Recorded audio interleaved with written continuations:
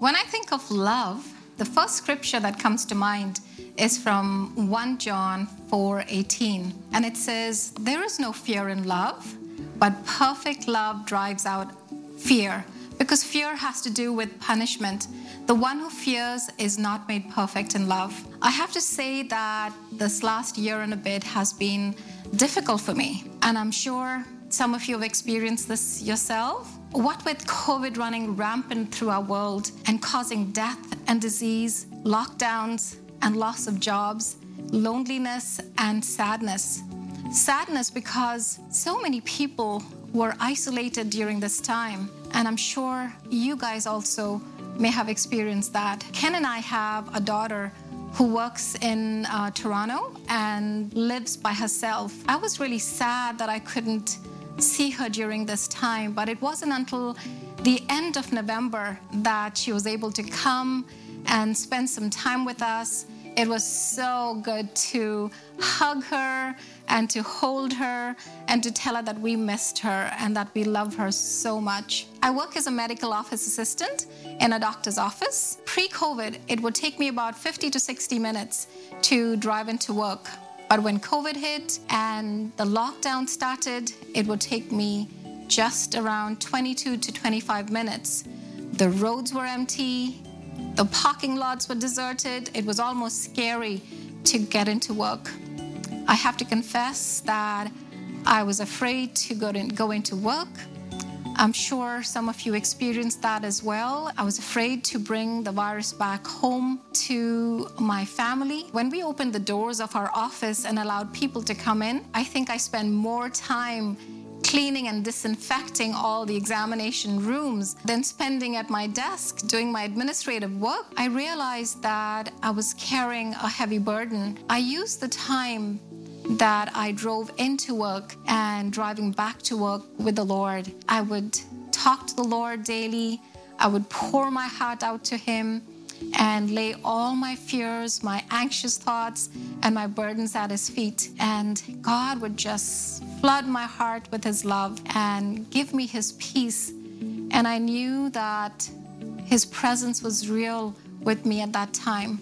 I knew that His love was there for me and that His promises were real, that He would never leave me nor forsake me. During this time, God brought two beautiful couples into our lives, Beth and Kevin Go and Selena and Adolfo Guzman. And along with them, God allowed us to birth a new community group, a community group that met so many new friends from different countries. And it was amazing to see these couples just pouring out their love to these new people in Victoria. Daily, I realized that the more I read His Word, the more I love Him.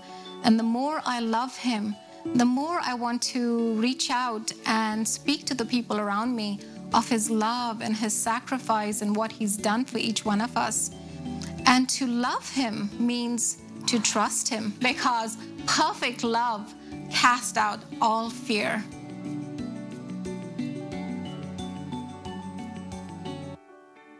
For God so loved the world that He gave His one and only Son, that whoever believes in Him shall not perish, but have everlasting life. For God did not send His Son into the world to condemn the world, but to save the world through Him.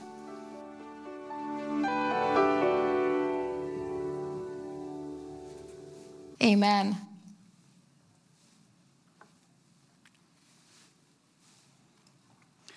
Well, good morning, everyone. I know it's a little chilly outside, but I think we can do a little bit better. Good morning, everyone. That's better. First of all, if you are new here with us today, I want to welcome you. My name's Andrew. I'm one of the leaders here, and this morning is my great privilege to be walking us through God's Word. And I wanted to start off by acknowledging a couple of things. First of all, Alvin did a great job of those videos, hey? Yeah, he did a great job.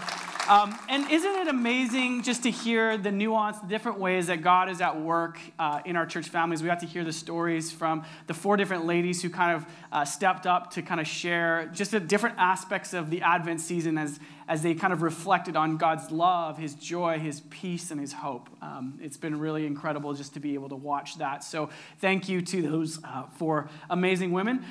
For those of you who are unfamiliar with Advent, the season that we currently find ourselves in, Advent is this kind of gearing up. It's the 4 weeks that kind of lead up to Christmas. And there's probably two specific nuances that I want to draw our attention to as we think about Advent. So the first is that we believe that the Bible is not just a record of myths and legends. It's not just a list of rules. It's not just some aphoristic statements that might have some purpose and meaning to make us feel better for the day.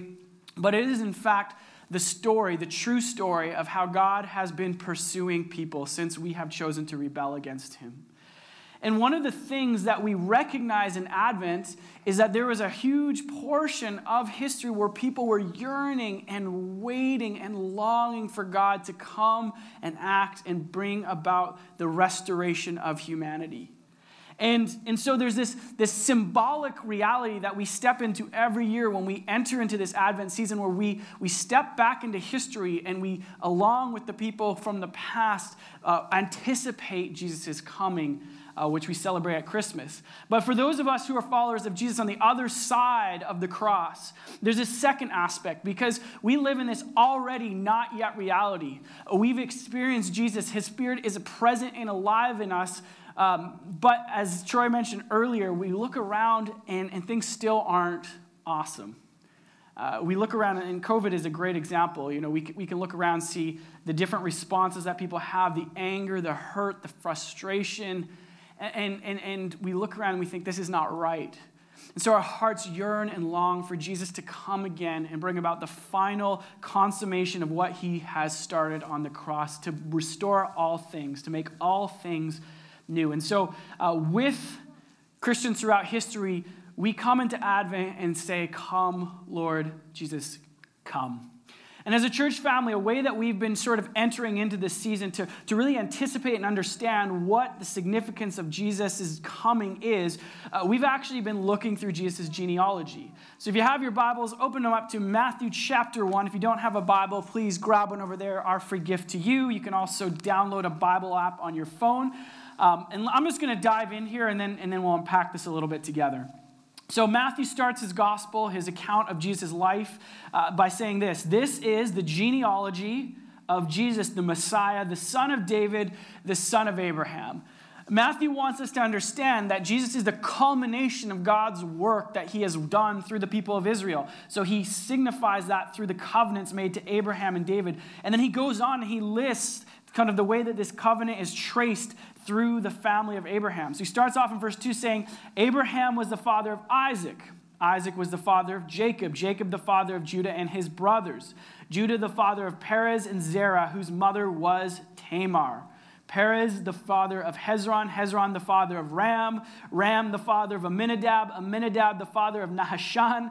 Nahashan the father of Salmon. Salmon the father of Boaz, whose mother was Rahab. Boaz the father of Obed, whose mother was Ruth. And Obed was the father of Jesse.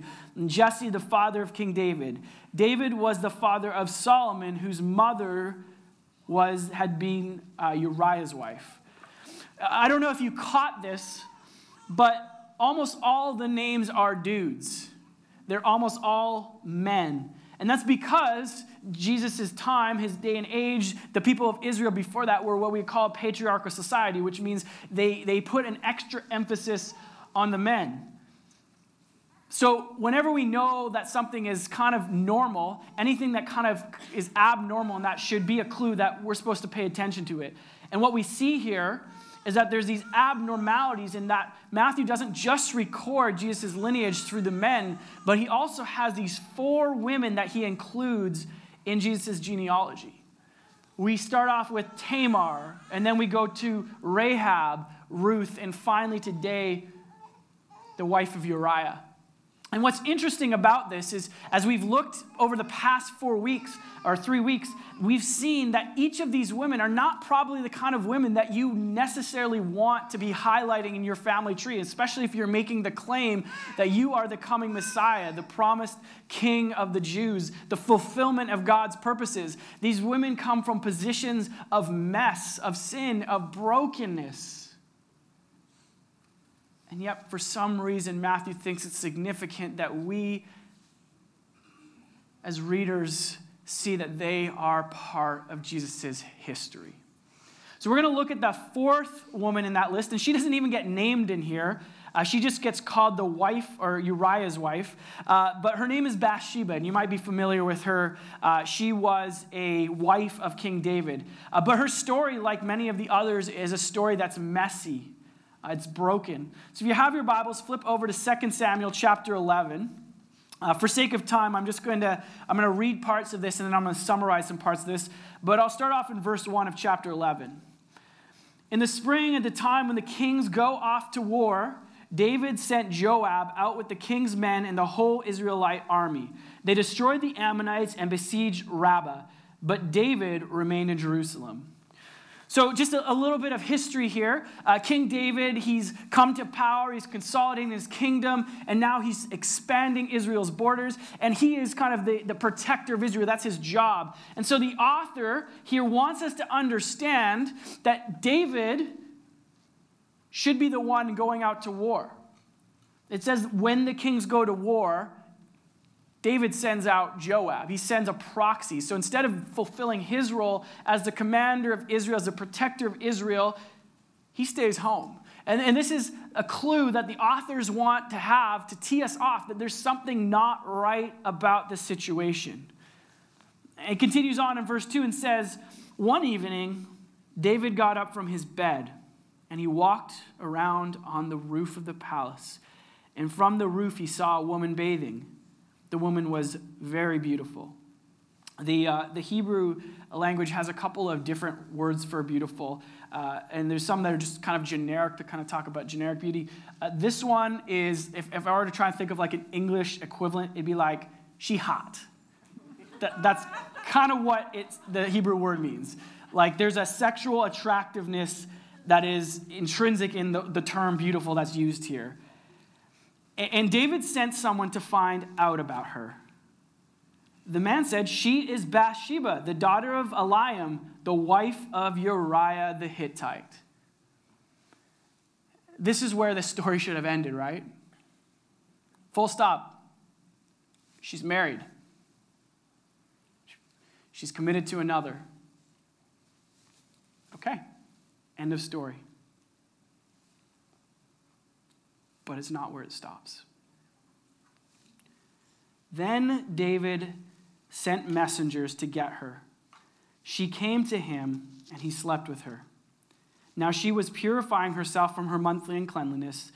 Then she went back home, and the woman conceived and sent word to David, saying, I am pregnant.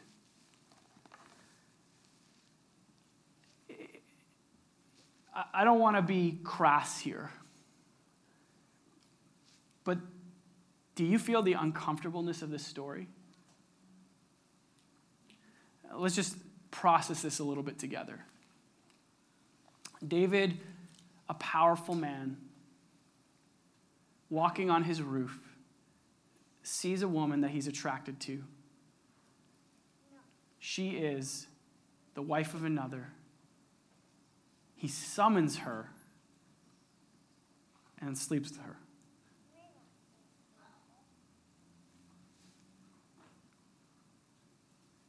If we get back into the Hebrew text, what's interesting is the wording here actually reflects the wording describing what Eve does in the Garden of Eden. She saw the fruit, and she reached out and took it because she desired it. She saw it was desirable. And this is the same language used in the Hebrew text to describe what David does here. Because the authors want us to understand what David is doing. We have a word for what just happened. It's rape. A powerful man saw a woman that he desired, had her summoned to him, and then slept with her.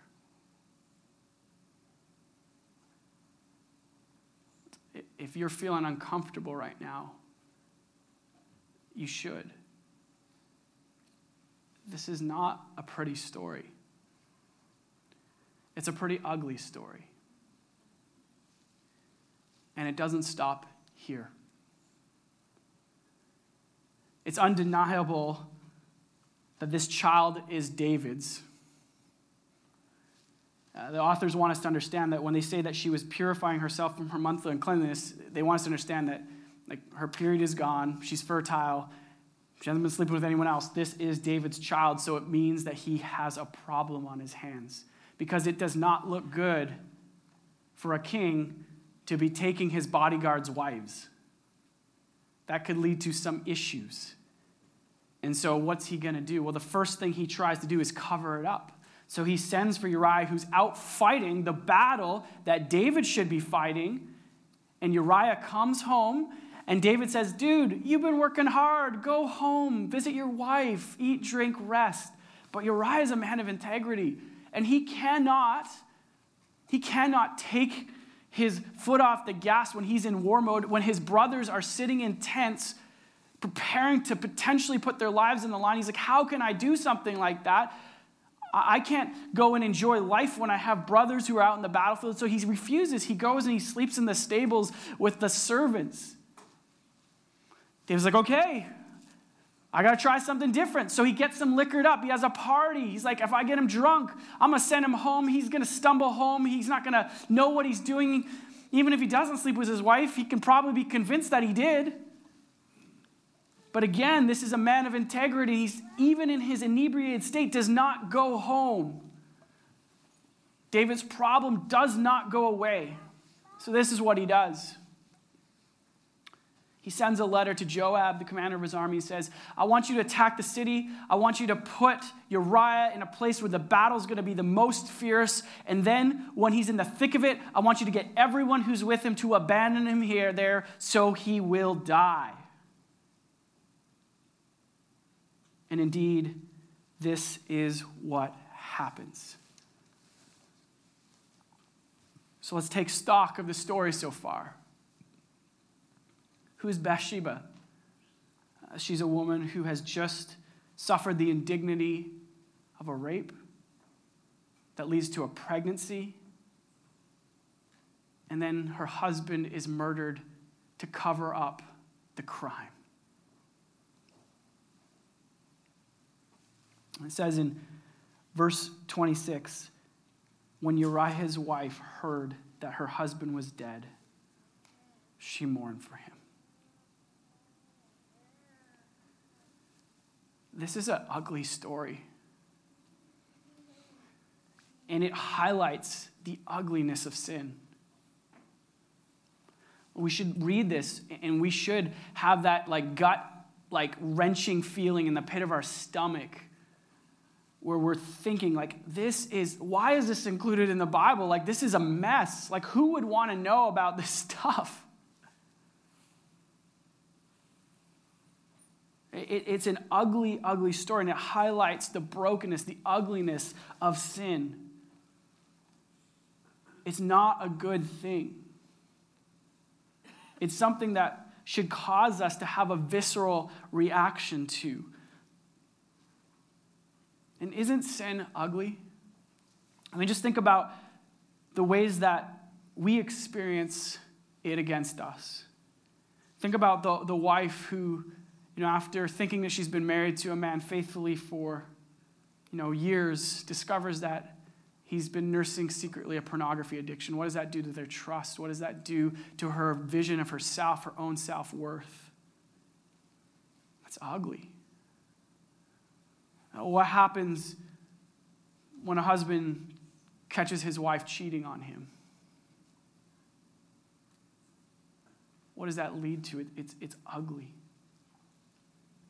Think about, we talk a lot in our era about residential schools, and we hear the horrors. People in power using their power to sexually abuse those in their care. And we look at that and we see that sin is ugly. And that's just talking about sin in a sexual way, but think about all the other ways that we experience the ugliness of sin. I've had conversations with people on many occasions where they share with me words that were spoken to them by people that they trusted, that they loved, that were harsh, that were condemning, that they carry with them long into the future. It's ugly. When we see the way that relationships break down because of the way that people treat each other,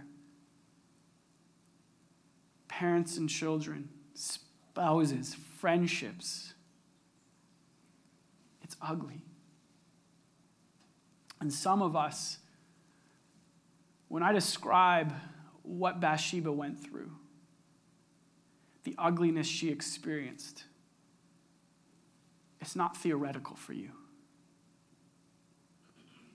You know what it is to experience the ugliness of sin done to you. And it begs the question, where was God? Did he see this? Where is God in the ugliness of the sin done against us? Does he know?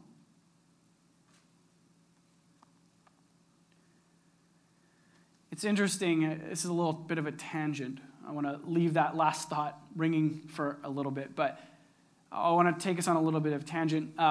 Whenever we're preaching and we kind of have a few things that we need to juggle, there's this interesting dynamic that takes place. So we're in Advent and we're kind of walking through these 4 women, but then we also have these Advent themes. We just talked about this theme of love. And so as a preacher, I'm always trying to think through, how do I tie these threads together? And sometimes it works really well and sometimes it doesn't. This is a story where you're kind of like, ugh, love. I don't know. Because the reality is love might have been present, but it was not a pretty love. David might have, in his own mind, even tricked himself into thinking that he loved Bathsheba, but his actions showed that it was not her that he loved. David loved one person. It was himself. But as we think about the ugliness of sin, there's something that we must acknowledge. Sin is almost always, and I would actually go so far as to say always, an act of self-love. How does one justify the violation of another person? You say, I'm more important. I love myself more. When your child is when you're berating your child because they didn't do what you wanted, what is that? Is it you loving your kid? No, it's you loving yourself. And so as we look at the ugliness of sin, there's something that we must acknowledge in this, which is that there is a brokenness in our loves. They are disordered. And when they are disordered, they cause us to perpetuate the ugliness of sin on one another. And so, in order for this to change, our love has to change. Let me continue on in the story. In chapter 12, what happens is God does indeed see what took place to Bathsheba. And he sends a prophet named Nathan to David. And Nathan comes and he confronts David, but he confronts him in a very interesting way. He tells him a story. He says to David, there was this man, there's actually 2 men, and they lived in the same town. One was very rich. He had many, many animals. One was very poor, and he had one little lamb. But he loved that little lamb. I've heard it said that in Victoria, there are more people with pets than with kids. So they probably would get this man and his little lamb obsession. We love our animals. I confess, I'm not a pet person, but I have a dog, so I've kind of become a pet person. And to my shame and embarrassment, I oftentimes treat my dog probably a little bit more like a part of our kids than a puppy. But here's the thing: this guy loves his animal, it says like he nurses it. It eats at the table with his family. Like they love it really deeply. This other guy, this rich guy, he has flocks and herds.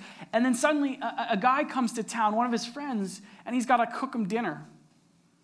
And you know what he does? He goes to the poor man's house, takes the little lamb that he loves, and barbecues that, makes little lamb chops for his friend.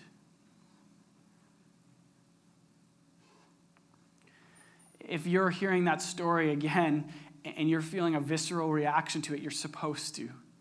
And David does. He sees the injustice of it. He flies off the hook. He's like, this man should die. He must pay back 4 times what he took from the poor man. He's angry. He's like lathering at the mouth. He's frustrated. And then Nathan says these words in verse 7. You are that man. This is what the Lord, the God of Israel, says. I anointed you king over Israel. I delivered you from the hand of Saul. I gave you your master's house and your master's wives. I gave into your arms. I gave you all Israel and Judah. And if that had been too little, I would have given you even more. So why did you despise the word of the Lord by doing what is evil in his eyes? You struck down Uriah the Hittite with the sword. You took his wife to be your own. You killed him with the sword of the Ammonites. Now, therefore, the sword will never depart from your house because you despised me and took the wife of Uriah the Hittite to be your own. And David gets it. He gets it.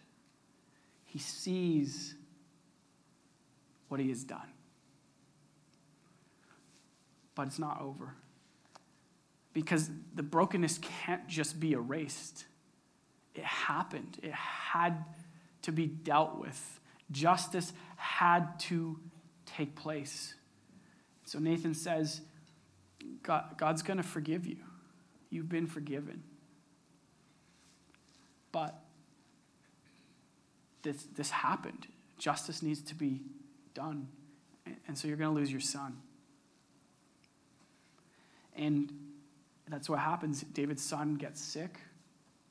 David pleads with God, like, don't take my son from me. Don't take my son from me.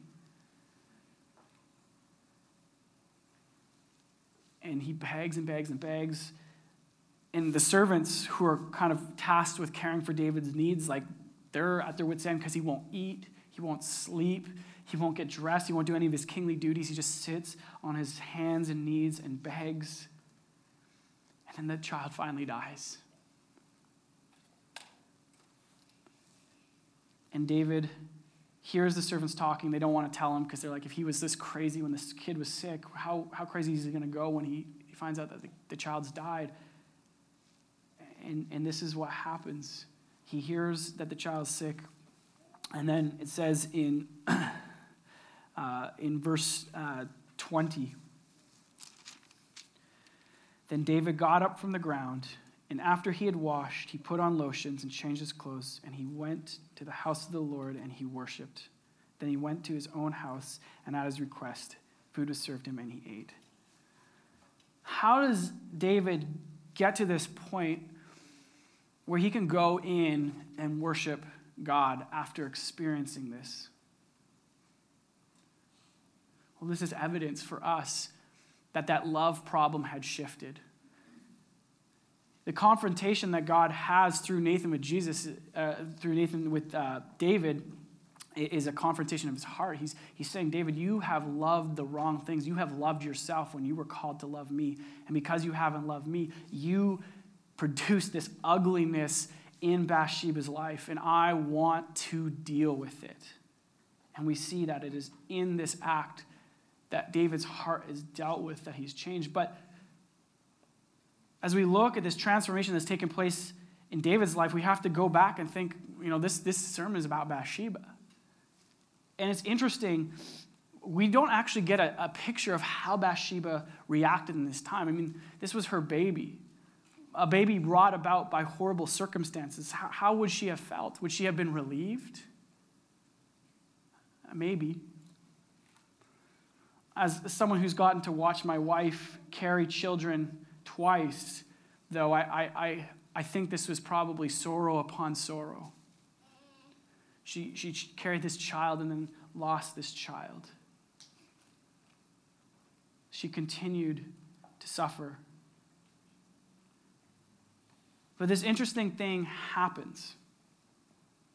As we look forward in the story, we see that there comes a point where she and David are brought together in mourning.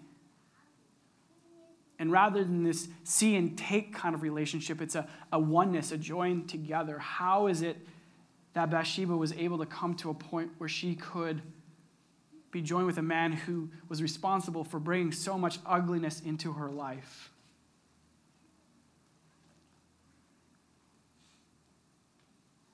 And how is it that any of us, when ugliness is put on us, that we can move forward? That we cannot allow that ugliness to become so entrenched into our own hearts and our own lives. The thing that we have to understand as we look at this story, I asked the question, where was God in the midst of this? Where was God in the midst of the ugliness, in the midst of the terror, in the midst of the horrible aspects of this story? There's something that we have to get about God, and it comes through. God wants to make us holy. He wants to make us like him. And in order to do that, he has to deal with our sin. He has to deal with our brokenness. He has to deal with the ugliness. And for that to happen, it often has to be exposed. It has to come to the surface. David's heart was oriented in the wrong way. But in order for that to be identified and corrected, it had to be exposed.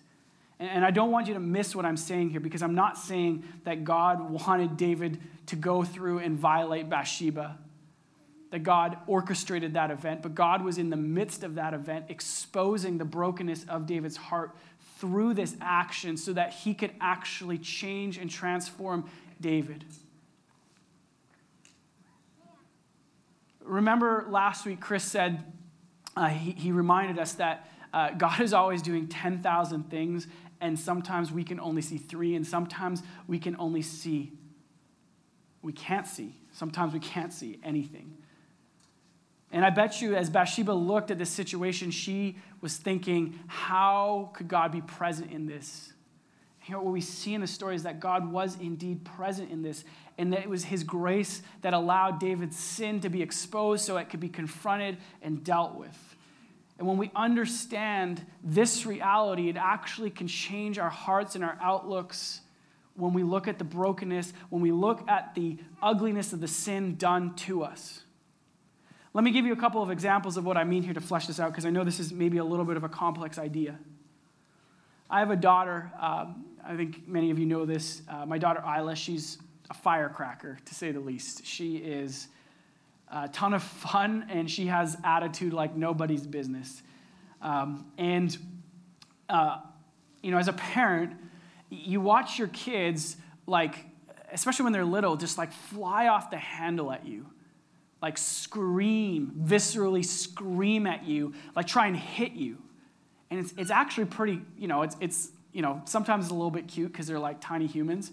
But when you kind of like look at what's happening there, it's ugly. It's like this child is so consumed with their own self-desires that they think they can just treat everyone around them like garbage. And when you're tired and you just want your kid to do what you want them to do, these moments can just feel like I have to win this battle, and it becomes this thing where you just get upset and angry. But what happens when I look at this from the perspective that God actually wants to deal with my daughter's sin? And so this is actually a moment of his grace where it is being exposed so it can be dealt with. that completely changes my orientation and my heart to the situation. It doesn't mean that I'm not hurt or frustrated when she is flying off the handle, but it means that I can actually show grace in that because my perspective, my mindset is that God wants Isla to be more like him. The same is true in our marriage relationship. I am far from being a perfect husband. My wife, Shannon, is far from being a perfect wife, although I'd say she might be a little closer to being a perfect wife than I am to being a perfect husband. But even, in our marriage, and I think we love each other dearly, we know each other very well, and we get into conflicts, and we know exactly the things to say to hurt each other. Now, some of you are married, and you get what I'm saying. You've known each other for so long, you know exactly what's going to be the killing blow. And if you come into this situation where you're just frustrated and angry at what the other person's doing, it's just going to lead to increased anger, increased frustration, increased bitterness. But if we actually look at it as saying, hey, this is actually God's grace where he's exposing things in my partner that he wants to deal with, then it can completely change the way that we respond and react to this situation. And again, it doesn't mean we excuse those actions. It doesn't mean we justify those actions. It means that we look at those actions and say, this is something that God wants to deal with. How can he use me in that process? And think about just some hypothetical situations. The man who grows up in a dysfunctional family and then showers that dysfunction on his children and spouse in abuse. It breaks his family, and yet it is that breaking, that shattering that exposes the deep brokenness in his heart that must be dealt with, and the family's restored, and they move forward looking a little bit more like Jesus. The spouse who catches her husband looking at pornography, and yet that addiction is caught. It is dealt with, and new trust and healthiness built upon mutually wrestling through this creates a healthier, stronger relationship because the one that existed before was fake. It was false. The man who catches his wife in an affair, light is brought to that. They deal with it, and they move forward. How does any of these things happen? It happens when we understand that God is in the business of making us holy. God was in the business of making David holy. And Bathsheba actually got to participate in that process. What happens, though, when we don't see that? Well, what happens is that the thing that the ugliness that was visited upon us, those ugly things can actually start to become part of our identity. Think about the people that you know who have experienced abuse and how it can define them. They carry that on in anger, in bitterness, in an inability to trust, in pain. Bathsheba could have been defined by the sin done against her. She could have always just been Uriah's wife, the woman who had been violated. But as we read through the story, what we see is she ends up becoming the queen mother. Her son Solomon, we'll get to that in a second, who she bears to David, actually becomes the next king of Israel. She doesn't just stay in this place. What was it that transformed her? She had to come to a point where she understood that God was at work transforming David, and that would allow her to reach to a point where she wasn't defined by what was done with her. She was able to forgive. There's one final thing I want to say as we're finishing off here. We can look at this and see, yes, God can be at work in other people's lives. We see that in the picture of David, in the brokenness that is exposed as they visit their sin upon us.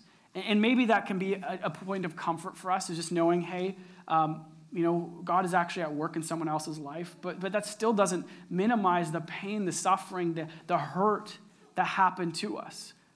But this is where there's really beautiful good news, because God is not only at work in the midst of our suffering, God is actually at work through our suffering, through the ugliness that's done to us. As we look at the story of David and Bathsheba, we see echoes, foreshadows of the ultimate story that takes place through Jesus on the cross. A picture of the gospel. You see, David sins against an innocent Bathsheba, and yet they are restored to each other, and it produces new life. It says in verse 24 of chapter 12, "Then David comforted his wife Bathsheba, and he went to her, and they made love, and she gave birth to a son, and they named him Solomon. The Lord loved him, and because the Lord loved him, he sent word through Nathan the prophet to name him Jedediah." This story is ugly, it's messy, and yet there's this reality that God actually brings about restoration, and that restoration is grander than even David and Bathsheba know, because Solomon carries on God's promises all the way through to Jesus. Is actually through this broken situation. This is why Bathsheba is included in Jesus' family history. It's actually through this brokenness that God accomplishes his plans to bring about our salvation. But we see a picture of that work in David and Bathsheba. David sins against Bathsheba. Their child dies for it, and yet it is through that death that their broken love is restored. That ugly love that put David first. We see that transformation, that he goes to his wife. He mourns with her. He doesn't take her. They mutually come together in a sexual act that produces new life. And this is a picture of the gospel, because we are like David. We have sinned against God. We have violated his law, his word, his trust. And though God is not a powerless victim like Bathsheba, he became one. Why do we celebrate Christmas? It's God becoming human, a humble baby who comes, he lives a perfect life, and yet he is crucified innocently on our behalf. Our love for God is broken, corrupt, self-serving, and yet the consequences for our brokenness are not visited upon us. They're visited upon God's Son. And the result is that we are brought into a new, restored relationship with God, and it produces new, eternal life for us. So the final thing that I want to leave us with as we close off, if you're here and you understand the suffering of Bathsheba, and you have been finding yourself defined by it, defined by the ugliness, you can't let go, you can't move forward. The story of Bathsheba should give us hope, because it reminds us to look to the cross of Jesus. So the cross is Jesus entering into the ugliness of sin. The cross is not a beautiful picture, right? We make it really nice. You know, we make nice golden crosses or Celtic crosses. We bejewel them, and they look really fancy. But when you think about what the cross is, it was an instrument of torture. It was an instrument of suffering. It was an instrument by which the Roman Empire would help everyone else understand that they were subject to the power and authority of Rome. By watching someone slowly suffocate as they were nailed to this piece of wood. There is no picture more ugly of sin than humans trying and successfully really killing their Creator. And yet, it is not despite the cross, but actually through the cross that God brings about the means of our restoration, our redemption, our resurrection. And so for those of us who understand what Bathsheba is going through, the story of Bathsheba is a story of hope. That God can actually enter into those broken things that are done to us and use them for his good purposes, just as we see him do ultimately in the cross. It wasn't despite the cross that God brought about the means of our salvation. It was through the cross. And so our invitation is to enter into the hope that we have in Jesus. When we do that, it's only through this reality that we can actually step into those places of grace with other people, where we can actually allow ourselves to see that God is at work exposing their sin because he wants them to be changed, and breathe forgiveness in us so that we aren't defined by what's done to us, but we find freedom in what was done for us by Jesus on the cross.